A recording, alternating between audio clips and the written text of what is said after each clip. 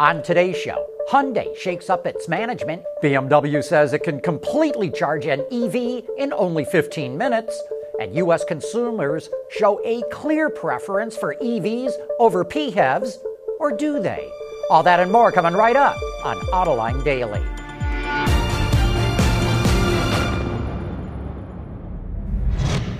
This is Autoline Daily, the voice of the automotive industry. Well, this sure does not look good for the UAW. Federal prosecutors say that the UAW's department that represents Fiat Chrysler was riddled with corruption. In fact, it says the union was fatally compromised in its ability to represent the best interests of its members. Some union leaders spent lavishly on themselves, using money that was supposed to be designated for training workers. Those workers rejected the labor contract with FCA when it first came to a vote, but later ratified an amended version.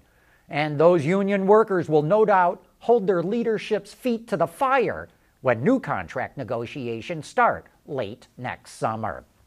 Hyundai just made a significant management shakeup. It's been suffering from declining sales and plunging profits for several years. Top officers who reported to Chairman Chung Mung-koo are being swept out and appointed to work at Hyundai affiliates. The chairman's son, Wee-sun Chung, is the one making these changes, and he is expected to take the chairmanship position soon.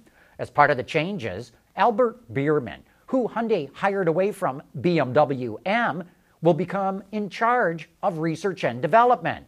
Hyundai stock shot up on the news, though it's still down 23% for the year. You know, automakers thought that car buyers would prefer plug-in hybrids over EVs, but they got it wrong. And that is coming up next. Autoline Daily is brought to you by Bridgestone Tires, your journey, our passion. Dow Automotive Systems, advanced materials that deliver better results. Lear, a global leader in automotive seating and electrical systems. And by ExxonMobil. One of the reasons why consumers don't want to buy an electric vehicle is how long it takes to recharge it. That's why BMW, Porsche, Siemens, and several other companies have partnered to develop an ultra-fast charger. They've installed a working prototype in Bavaria that's able to provide up to 450 kilowatts of charging capacity. It can provide 100 kilometers, or about 62 miles of range, in just 3 minutes, and it can fully recharge a vehicle in only 15 minutes. It's available to use right now for free, and it's compatible with Type 2 charging connectors, which are common in Europe.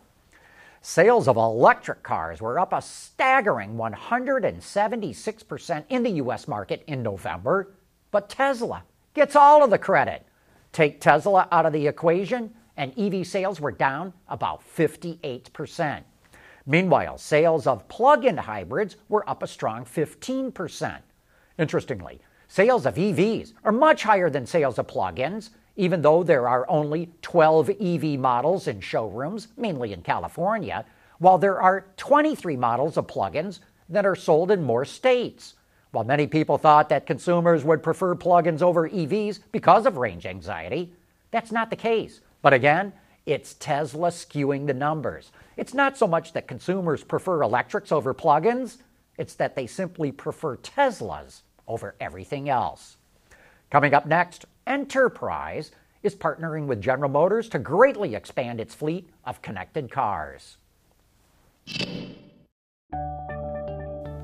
Lear Connexus is the new application suite in vehicle connectivity designed to deliver over-the-air software updates and more from Lear Corporation's E-Systems, leaders in power and data management. People increasingly want their cars connected to all the other things that they do, and they want that convenience when they get a rental car. That's why Enterprise is partnering with General Motors to add 100,000 connected vehicles to its fleet in 2019. They'll be able to automate tasks like checking fuel levels, the vehicle's condition, and odometer readings. And rental locations will automatically receive that information when a customer drops off a rental. The vehicles will also be available with OnStar, Apple CarPlay, and Android Auto. Eventually, Enterprise wants to have connected cars across its entire fleet. And hey, don't forget to join us for Autoline After Hours this afternoon, when we'll be talking about what's going on in the retail part of the industry. Ryan LaFontaine, the Chief Operating Officer of the LaFontaine Automotive Group, will be joining us when we get going live at 3 p.m. Eastern Time.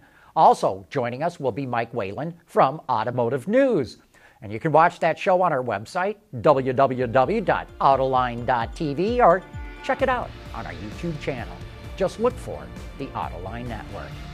And that wraps up today's report. Thanks for watching. We'll see you again tomorrow.